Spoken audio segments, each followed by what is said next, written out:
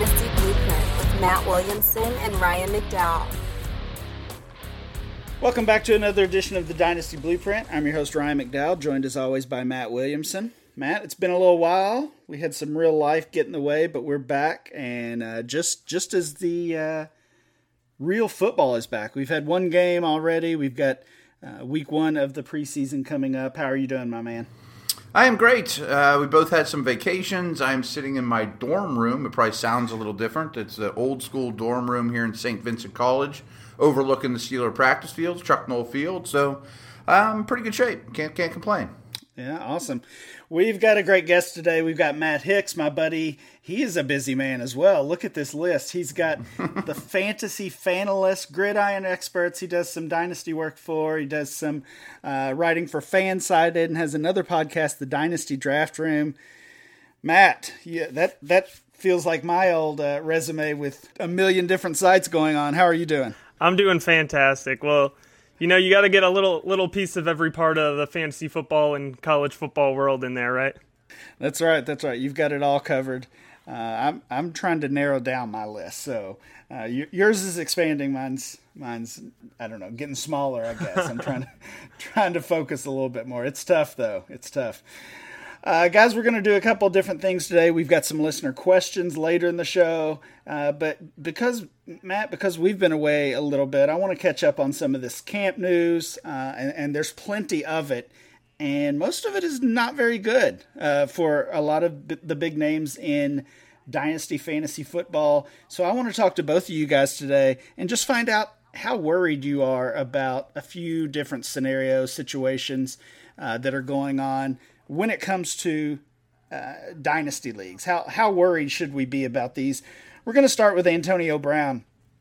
Still has not practiced for the Raiders. I think we all probably saw that nasty picture of his feet. He did have to go to a foot specialist, and it sounds like he got some good news from that doctor, but still not on the practice field. And now there's reports about what the condition actually is. That it, I don't know, just seems to be a lot of confusion about that. Williamson, should we be worried about this at all? No, I don't think so. But, I mean, it sounds like Gruden's getting a little frustrated, and AB is a frustrating person to be around.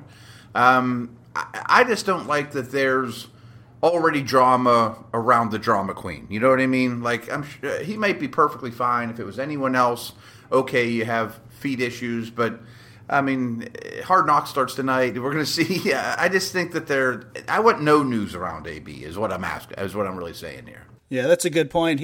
I think he had this. I don't think it was the same issue, but he didn't practice much last preseason either. Is that right? No, I think you're right about that. I don't think it was the same issue, but and I don't think he's like falling apart or anything. I just don't want to hear about him anymore. Yeah, I don't blame you. Matt, are you worried about AB at all? Well, I'm not any more worried than I guess I already was. I just finished up my projections for this season, and I have Antonio Brown just outside of wide receiver 1 territory. He's my wide receiver 13 right now anyways. But I'm not worried about, his performance over the course of the season.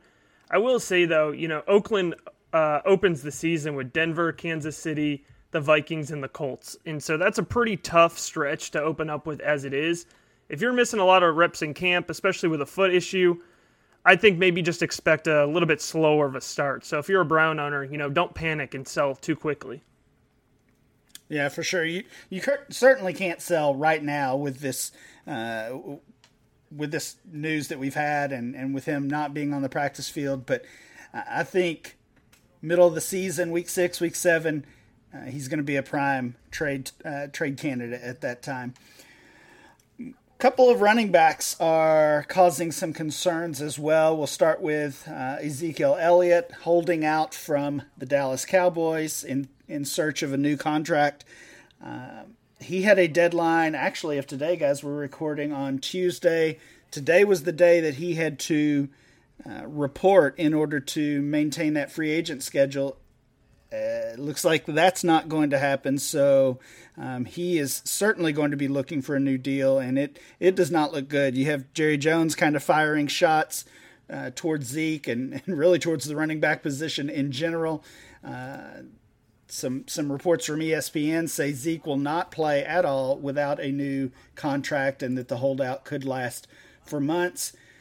We'll talk about Melvin Gordon in a moment. It seems like a similar story for Gordon is really impacting his value. We're seeing him drop in dynasty ranks. We're seeing him fall to the second round of seasonal redraft leagues. But Zeke is still maintaining that top 4 status. That's kind of surprising for me. Hicks, we'll start with you. Are you worried about Zeke? I feel like I'm in an unpopular territory where I'm actually more worried about Zeke than I am about Melvin Gordon. I think he's got a little bit more leverage to his situation. I think that Zeke is Dallas, they have to pay Dak as well as Cooper. And I think that Los Angeles sees themselves in a little bit more of a win-now window. I mean, you have Phillip Rivers going towards the end here. They put together a really good run last season. And the Chargers are in a position where they need to make sure they have bodies on the field to put butts in the seats because other than that, you're not getting people into a soccer stadium already over there in Los Angeles. So I think that it's more important for Los Angeles to get Gordon extended. And of course, Zeke is a critical part of the Dallas team, but Jerry Jones has come out and said that, running backs aren't the be-all and end-all. And I think what I'm most excited about is to see the case study, as somebody who loves the NFL draft. What does a number 4 overall pick, how much is he worth? Is he worth the second contract, or is he just worth his initial rookie deal? Well, that all goes back to the conversation that's been a popular one for over a year now. Should we be drafting? Should NFL teams be drafting running backs in the top 5, top 10 even, or even the first round? So a little bit of a deeper conversation. Williamson, what do you think about Zeke? Worried about him? Is he going to miss? Is he going to miss games this year? Should we start moving him down dynasty ranks? I wouldn't. When I compare the two, I think we all agree Zeke is the better football player, more important to his respective team, a little younger, a little fresher legs, going back to college as well, but they both have had a serious workload, and the end might be nearer for both than we realize. Finally is starting to catch passes in Dallas. It's about time they figured that out after, in his third season, that they should maybe dump the ball to him here and there. But the key for me is where we sit here in early August is the Chargers are cheap, the Cowboys are the opposite. Like in terms of spending, wanting to win, the Cowboys are on one spectrum, Jerry Jones, and the Chargers are on the total opposite. We mentioned this, you mentioned the soccer stadium and all that situation. I just don't think Jerry lets Zeke sit out, although they did it with Emmett. Yeah, I think you both bring up a couple interesting points. Hicks, you said you were more worried about Zeke. You look at the Cowboys' depth behind him. There's not much there. They drafted a couple rookies. They signed Alfred Morris. That's basically it. And then, of course, with the Chargers, you've got the two guys who have at least had some experience and some production with Justin Jackson and Eckler. Austin Eckler. Thank you. So maybe that is a reason to be more concerned about Elliott. Williamson, you're right though that the Cowboys are the team that make these high dollar deals, and the Chargers are the team that typically avoids them for the most part. The Cowboys do have to pay Dak and Cooper, so there's only so much money to go around. That's what makes both of these really interesting situations. Let's just kind of do this. Yes or no, does Zeke miss regular season games because of the contract? No for me. I'm going to go with no as well. I think they're both going to get on the field. Okay. And you agree about Gordon? Does he play as well, Matt? I bet he sits a little and then quickly realizes not getting game checks isn't any fun and comes back in. Yeah. Okay. Unlike Lev Bell. We're not too worried about either of these guys. Speaking of, by the way, somebody is panicking. Someone in my league traded Zeke for Lev Bell today. Which, wow. Yeah. I would have loved to have been on the other side of that. Right. I wish I had Lev Bell to dangle at Zeke. Wow. All right, let's move on. Andrew Luck is also missing some practice, not because of a holdout, but because of a leg injury, a calf injury that has just been bothering him really off and on. It seems like since the spring.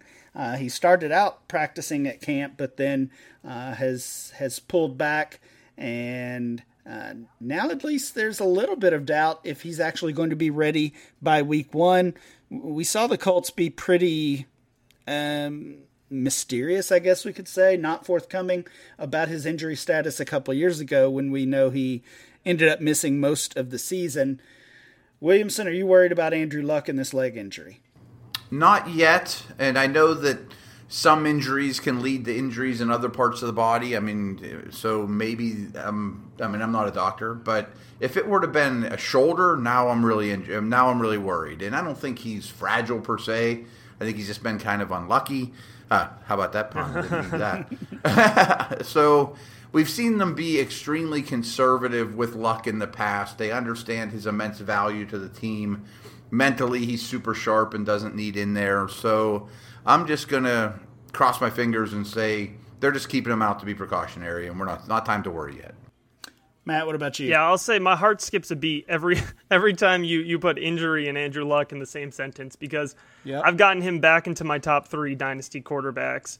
I really love Andrew Luck, and I love the system and the situation that he's in there in Indianapolis. And I'm going to agree with Williamson. I just really think it's the Colts understanding that this is their guy. They know the difference with their offense when Luck is 100% and when he's not. And I don't think they really need him to play in the preseason if it comes to that. So, anytime you have a muscle injury like a calf or, we're going to talk about hamstrings next, you want to be as cautious as possible with that. And I think that's what they're doing. Yeah, I hope you guys are right.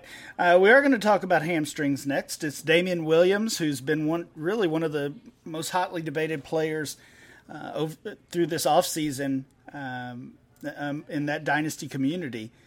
Of course, after the way he ended the season, many people are on board and expecting him to continue that, while he has some doubters based on 4 or 5 years of really just being a backup and not producing. So that's a whole other conversation, because lately he hasn't been practicing with that hamstring injury. Carlos Hyde has reportedly been taking advantage of his absence and maybe gaining the trust of Andy Reid. Are you worried about Damien Williams as a short-term asset? Hicks? Yeah, if I'm a Damien Williams owner, I'm terrified in dynasty formats. Yep. I think that even if he comes out this season and produces the way that we expect him to do, I think that he's a flash in the pan. I mean, he's been a career backup, and he hasn't really, other than last season, he hasn't flashed at all. And so I think we know who Damien Williams is, and he's a guy who, if you plug him into the offense, he's fantastic because the offense is fantastic. But I'm also not somebody who's given up on Carlos Hyde. And at his current ADP and price, he's so cheap. And I have no shares of Damien Williams. I'm certainly not buying right now. And if anything, I'm going and getting Carlos Hyde shares because I still believe, I remember what he did in San Francisco, and I think he's had a bad run of it the last 2 seasons, just not being in a good fit. And, I think Andy Reid really could use him if he doesn't like what he sees out of Damien Williams. And we know hamstrings are a problem. That is not an injury you want to see with a player. Yeah, I think Matt nailed it. I mean, I think people that have listened to us for a while have heard me kind of been on that Hyde Island for a while. I still think he's a quality player. I love when he landed in Kansas City. And I think Damien Williams is just a guy. I mean, really, at the peak of either's career, Hyde was the better player. I mean, he's the more talented of the two. I've never, and like Matt said, I own a lot of Hyde shares. I own 0 Williams shares. But if I would have had him, I would have dumped him a couple weeks ago when he was maybe at his highest. Matt, let's move on to Pittsburgh. Got a lot of Steelers topics today, which is perfect since you've been there the past couple weeks checking things out. How worried should we be about James Conner? We've heard the potential for a committee backfield really for the past month or so at least, including some comments from Conner himself. Now that training camp is underway, we've heard some positive reports for Jalen Samuels and for my guy, rookie Benny Snell. Is this going to be a committee, or what's the deal here with James Conner? Well, let's do this. Let's tell our people, our listeners about Reality Sports Online, and then we can go into a deep Steelers rant if you want, because there's going to be a lot of questions. They all kind of lead towards one another. Is that cool with you two? Then we'll get back on this. All right. So, folks, by now you've probably heard about Reality Sports Online. I've mentioned it to you many times. It's a powerful fantasy sports platform where owners get to build and manage their fantasy team just like an NFL general manager. And in fact, Kevin Colbert just walked right across my window. How about that? But the question is, have you tried it? It's time to go see what all the buzz in the Dynasty community is all about. Free agency, multi-tier contracts, a rookie draft, multi-team trades, franchise tags, contract extensions, first-round rookie options, automated contract and salary cap functionality, and much, much more. Sounds really complicated, but it's not. The best thing about Reality Sports Online Fantasy Front Office is it doesn't take any more time than a standard league. It just requires more strategy. Think you're among the fantasy elite? Well, this is the platform to test your mettle. If you're still not sure, you can go test out your general manager skills for free in a mock free agency auction. If you like what you see, use our promo code Blueprint, all one word, and you receive 10% off discount on your team or your entire league today. Fantasy just got real at realitysportsonline.com. So, Connor owners, I would not be worried. But this is going to kind of... The biggest worry with the Steelers right now, which is a small one, is within the building is, man, Vance McDonald is the only tight end we have. Jesse James is gone. There's no number 2. I think they'll be in the market for a veteran. But it really limits their ability to play 12 personnel, double tight end sets. So I think you're going to see Samuels often on the field with Connor. I think Connor still has his same role. He's the workhorse. He looks really good. But in lieu of double tight end sets, I think you might see a little more 4 receiver sets, which they did a lot last year. A 6th offensive lineman, which they did a lot last year. They have a true fullback on the roster, Rosie Nix. And Samuels is kind of his own beast. I mean, he's kind of this jack of all trades, but I think you'll see Connor and Samuels together with Snell basically as his backup. Connor's backup. Okay, I think that makes sense. You want to talk about the depth chart a little bit maybe then too, while we're talking Steelers?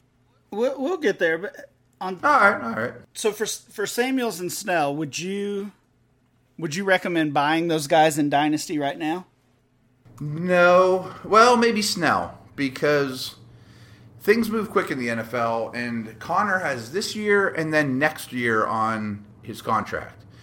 But their money, if you remember that draft class, I think their money isn't going to go to Connor. It's going to go to Watt, and it's going to go to Juju, and Juju's going to cost a ton. So it wouldn't shock me if Connor isn't even here in 2 years, and maybe Snell picks that up. All right, good stuff on the Steelers. We will get back to the Steelers wide receivers very soon. First, let's talk about a couple of rookie wide receivers. Really, this is no surprise to see rookies starting out their career, starting out training camp slowly. Specifically, we're seeing it with A.J. Brown and Andy Isabella.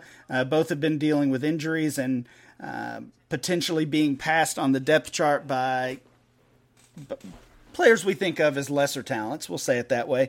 Hicks, are you worried about these two from a short-term perspective? Is this going to be a bit of a redshirt year for Brown and Isabella? Well, I mean, I think we need to keep in mind the offense that Brown is playing in anyways. And I'm a huge A.J. Brown fan. He was one of my favorite prospects coming out, but he didn't exactly land in the most appetizing fantasy football spot, right? So I think we just need to keep that in mind and temper expectations on A.J. Brown anyways this season. Isabella, for me, I understand he's coming off to a slow start, but he's going to have a pretty specific role, I think, in the Cliff Kingsbury offense, and so I wouldn't be too worried on him. He wasn't somebody that I loved coming out anyways, because I think he's not as, I should say I think he's kind of a one-dimensional wide receiver, but if there is a place for that dimension, it's in Cliff Kingsbury's offense, so I wouldn't get too worried about, their stocks being lower, but these aren't guys that I'm huge on for a quick impact this season anyways. Yeah, that's a good point. Matt, what do you think about those two? Yeah, reading things like slow starts for rookie wide receivers doesn't move the needle for me. We haven't even gotten to a preseason game yet. If people are looking, I'm not a big Isabella fan either, but if people are looking at A.J. Brown saying, man, I'm not quite as happy as I was when I used the 1-6 in my rookie draft for him, well, I'd be giving that guy a call and trying to acquire Mr. Brown. Yep, I think that's very good advice. Last one of these situations we want to check in on is Josh Rosen and the Miami Dolphins quarterback situation. This is probably more for those in Superflex or 2-quarterback leagues because, let's be honest, at this point, Rosen just hasn't shown enough to really even be a worthy topic in 1-quarterback leagues. But the Dolphins signed Ryan Fitzpatrick this offseason. They make the draft weekend trade for Josh Rosen.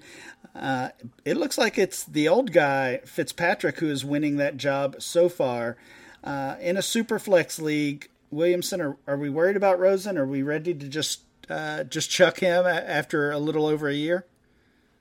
No, but I really liked him coming out of school. He was bad last year in a horrible, horrible situation. The worst offense in the league, backup blockers, several coordinators. And I don't know that he's in a much better situation. And unless he's really impressive, I got to think the quarterback of the future is in college as we speak. So next year, if he ends up in Cincinnati or something, are we much happier about him? Mostly out of his control. All this stuff is not going well. We know that he's got other interests. Is his heart going to be in it if it keeps bouncing around the league? That being said, it would blow me away if he's not starting by Halloween, though. I mean, when they're 2-6 or whatever, how can you not put him in there and at least see what you have in the kid? Yeah, as you mentioned, I think that's a good point that they are expected to be, they're going to be one of the league's worst teams this year. They're going to end up with a high draft pick. And Hicks, you know this as well as anybody. This class of 2020 looks very good from a quarterback's perspective. Justin Herbert, Tua, and a couple other guys I'm probably forgetting. What do you think about Rosen? Well, so Williamson said he was high on him coming out, and I actually wasn't as high on him as maybe some other people were, but I'm going to give the opposite perspective and say it's not time to give up on Rosen just yet. For me, it makes a lot of sense that Rosen isn't winning the summer battle. Remember, he's learning his third playbook in, a year and a half now? Because he had to learn the initial playbook, and then he did start to learn the Kingsbury playbook, and then he gets on to Miami, and now he's doing it again. And he's facing off against Ryan Fitzpatrick, who has won a summer battle every year for the last 10 years, it seems like, and one that he never seems to have any business winning. So I expect Fitzpatrick to get out there early. But I think part of it, too, is you look at the early season schedule for the Dolphins. They start with the Ravens, then the Patriots, Cowboys, and Chargers. They're probably 0-4 going into their Week 5 bye. And then things start to get a little bit easier for a younger guy to, pick up. So I expect Rosen to start Week 6, coming off of the early season bye there for the Dolphins. And until then, Fitzpatrick will be the guy, and we'll see if we get a little bit of Fitz magic again this year. All right, good stuff. Again, kind of like we were saying with some of the other guys, you certainly can't sell Josh Rosen right now, even in a Superflex league. Just kind of hang on to him, and we have to think he's going to get a starting opportunity at some point this season, even if it is not Week 1. All right, guys, let's move on. We do have a few listener questions I want to get to, and Williamson, you kind of mentioned it earlier. We have 2 questions about the Steelers wide receiver depth chart. First, Andy says, who do you all predict to win the number 2 gig? And DJ with the similar question, is it Washington or is it Moncrief? They also drafted Deontay Johnson, who I would think is going to be in the mix at some point. Williamson, we're just going to you on this one. Tell us what you've seen at camp. Washington, Moncrief, anybody else? Have at it. I love the way Johnson's looked. He's probably going to be the top punt returner. He's faster than I thought, but at best he's number 4, and I think he'll battle Ryan Switzer, who's a Ben favorite for the 4th spot. I think Eli Rogers doesn't make the team. Juju looks amazing. You're going to be happy to hear that. I mean, he looks much better than he did a year ago, believe it or not, so I thought you'd like that little nugget. But the real question, obviously, is Washington versus Moncrief. And Washington lost like 15 pounds from a year ago. If you've ever seen him in person, he used to look like a running back. He's a really thick, strong upper body, but he thought it hurt his quickness, so he's moving around better.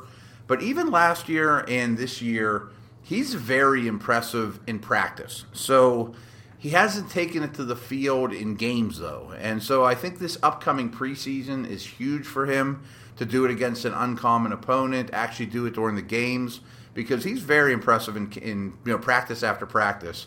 But I think Moncrief's ahead of him and probably will be for a while.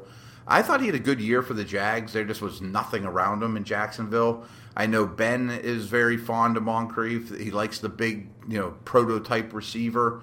But that being said, I mean, more often than not, Juju's going to be in the slot, and Washington and Moncrief are going to be out wide. I mean, it's a big, formidable receiver core.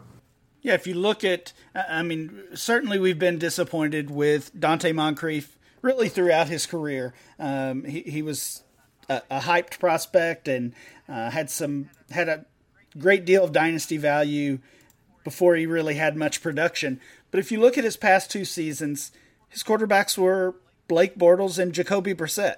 So, now with Ben Roethlisberger and one of the most prolific pass offenses in the league, we should expect a different Moncrief, I think. Hicks, what do you think about these two? Well, and, Williamson, you could obviously correct me on this since you have a lot better read on the Steelers. But I think one thing I'm keeping in mind this season, Ben threw for over 5,000 yards last season. It was the first time he had done that in his career, actually. He's come close a couple times before that. But I think, for me, I'm keeping in mind the fact that there doesn't necessarily need to be a number 2 wide receiver that's fantasy football relevant here. So I'm sticking with Juju at the top, and then I'm honing in on the running game. I've been buying a whole lot of James Conner, and I think we could see a little bit of a shift in the offense towards that. And I do hope we get a little bit of Benny Snell, too, because I do love Benny Snell. Definitely a Snell truther here as well. I think both of you said a lot of good stuff there. I mentioned I think Moncrief's ahead of Washington, but I don't know that I want either one on my fantasy team, especially for this year.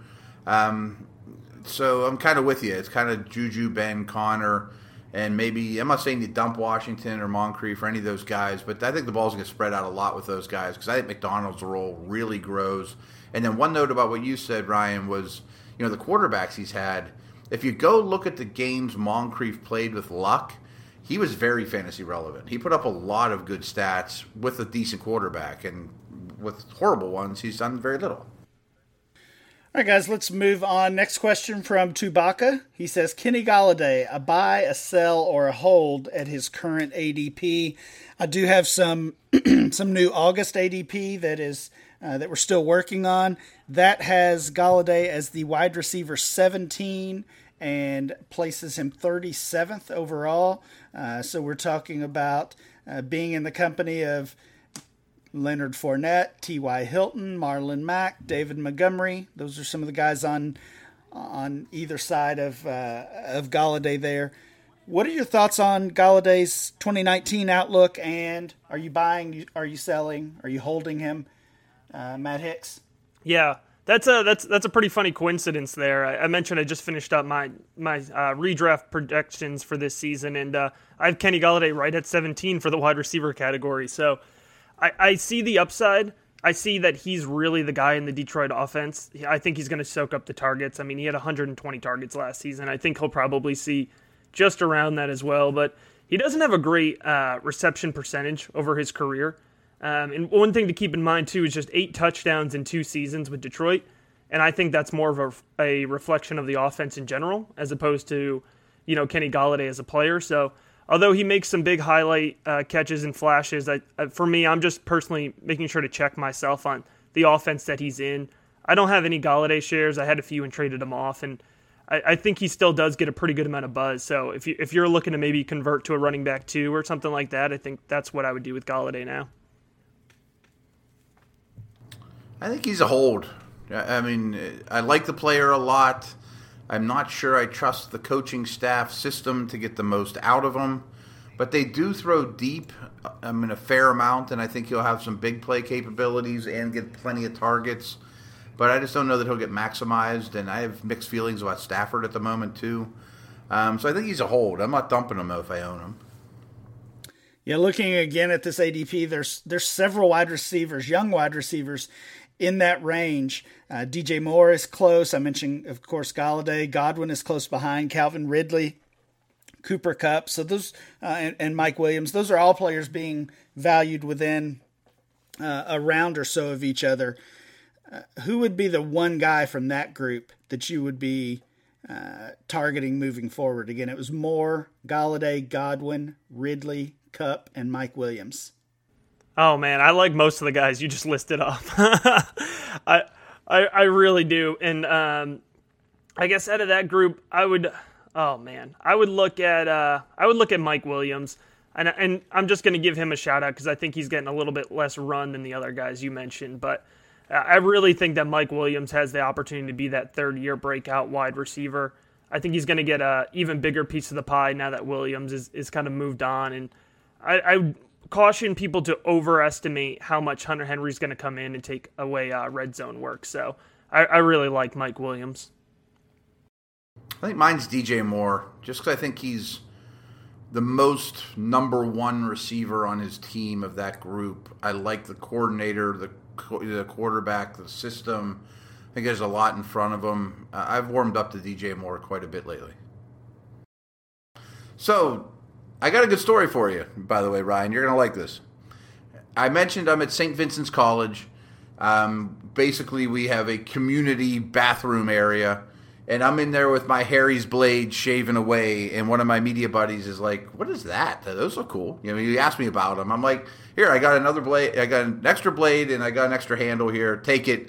And 2 days later, I see him down in the field, and he's like, sign me up for those. Whatever that was that you gave me, I'm using that the rest of my life. And it's a true story. And so, you know, like I said, I switched a long time ago. So join the 10 million, including myself and my buddy, who have tried Harry's. Claim your special offer by going to harrys.com/dynasty. Harry's makes a quality, durable blades at an extremely fair price, only $2 a blade. To keep prices low, they cut out the middleman. They own a world-class blade factory in Germany that's been making some of the best razor blades in the world for 99 years now. Now they can provide great quality at factory direct prices. They have a 100% quality guarantee. If you don't love your shave, let them know and they'll give you a full refund, but you'll love your shave. So the summer refresh for your wallet and your face with Harry's trial set. It comes with a weighted, wonderful handle for an easy grip, 5-blade razor with lubricating strip and trimmer blade for a close shave, rich lathering shave gel that leaves you smelling great. My wife loves it. And a travel blade cover to keep your razor dry and easy on the go that I've been using here from the dorms. Listen to our show and redeem the trial set at harrys.com/dynasty. Make sure you go to harrys.com/dynasty to redeem your offer and let them know that we sent you to help support the show. All right, guys. Next question comes from Will. Will says, what to do with A.J. Green? He traded away Cortland Sutton, banking on a championship run prior to Green's injury. Does he stick with him or try to go ahead and get out now? And I think that's a question not only Will is facing, but a lot of dynasty players out there who maybe held on to A.J. Green too long, myself included. Again, we've said it a couple times already, talking about Antonio Brown, Josh Rosen. You can't trade now. I think you have to wait until he comes back, and that's always the advice with veterans. You want to trade them in season rather than in the off season, and then factoring in this injury as well. That's really no different. Hicks, what are your thoughts on Green, this injury, and his potential when he does come back, hopefully by week 4 or so? Yeah, so one thing I want people to keep in mind is that it seems like football is so close, and we have the preseason games, and we just had the Hall of Fame game, and we're getting close to football. But remember, we're still just about a month out from week 1, so A.J. Green is still projected to miss maybe 1, maybe 2 games this season. So in terms of redraft, he's still my wide receiver 25. I dropped him a little bit in terms of projections because of the Tyler Boyd bump, but I think overall A.J. Green is still going to be a solid asset for this season. But I actually just had I have a rebuilding team. We just did our rookie, dynasty rookie draft, and I had the 102 pick, and I was looking to move down and get a few more assets. And I had somebody offer me the 105 so I could slide back a little bit, and he would give me either Curtis Samuel or AJ Green. And I took Curtis Samuel with those options because I think that if you're looking past just this season, I think you need to be looking past AJ Green because I don't know how much more run you're going to get out of him. And Curtis Samuel is also a guy that I'm definitely pretty high on. So, Matt, question for you.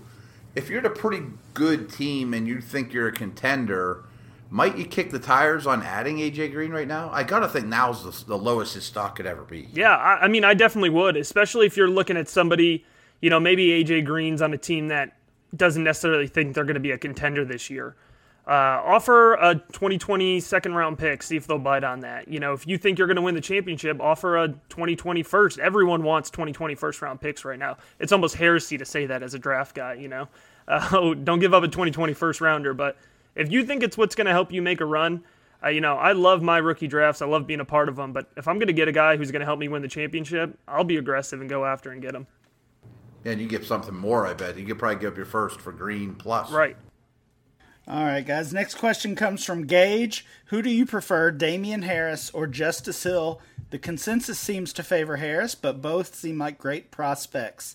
Hicks, we'll start with you here as the draft guy. You've done a lot of work on those two, I would imagine, throughout their career and especially the past 6 months or so. I think you guys both know that I'm a Damian Harris guy, but I'm interested to hear what you think, Matt. Well, I really wish he hadn't put Justice Hill against Damian Harris. I think that's kind of unfair to me. So I guess we're going to have to talk about that, Gage. But I love Justice Hill. I was beating the drum for him all the way through the draft process. I thought he was a guy who wasn't getting enough credit in the running back class. I think he's a super dynamic threat, and he slots really well if you're in a PPR league. I think he slots very well into a role in Baltimore that he's going to be pretty active with. And remember, Greg Roman tends to run the ball just about 500 times a season pretty consistently, and I think Justice Hill will get run on the ground as well as in the passing game. In an offense, by the way, that I expect to be a lot more energized than what we've seen from Baltimore the last couple seasons. Rumors out of camp are that Lamar Jackson's looking really good, and that doesn't surprise me at all. So I love Justice Hill, but that being said, I'm definitely big on Damian Harris as well, and I would take him earlier in rookie drafts because I think he is going to have a chance to make a quicker impact.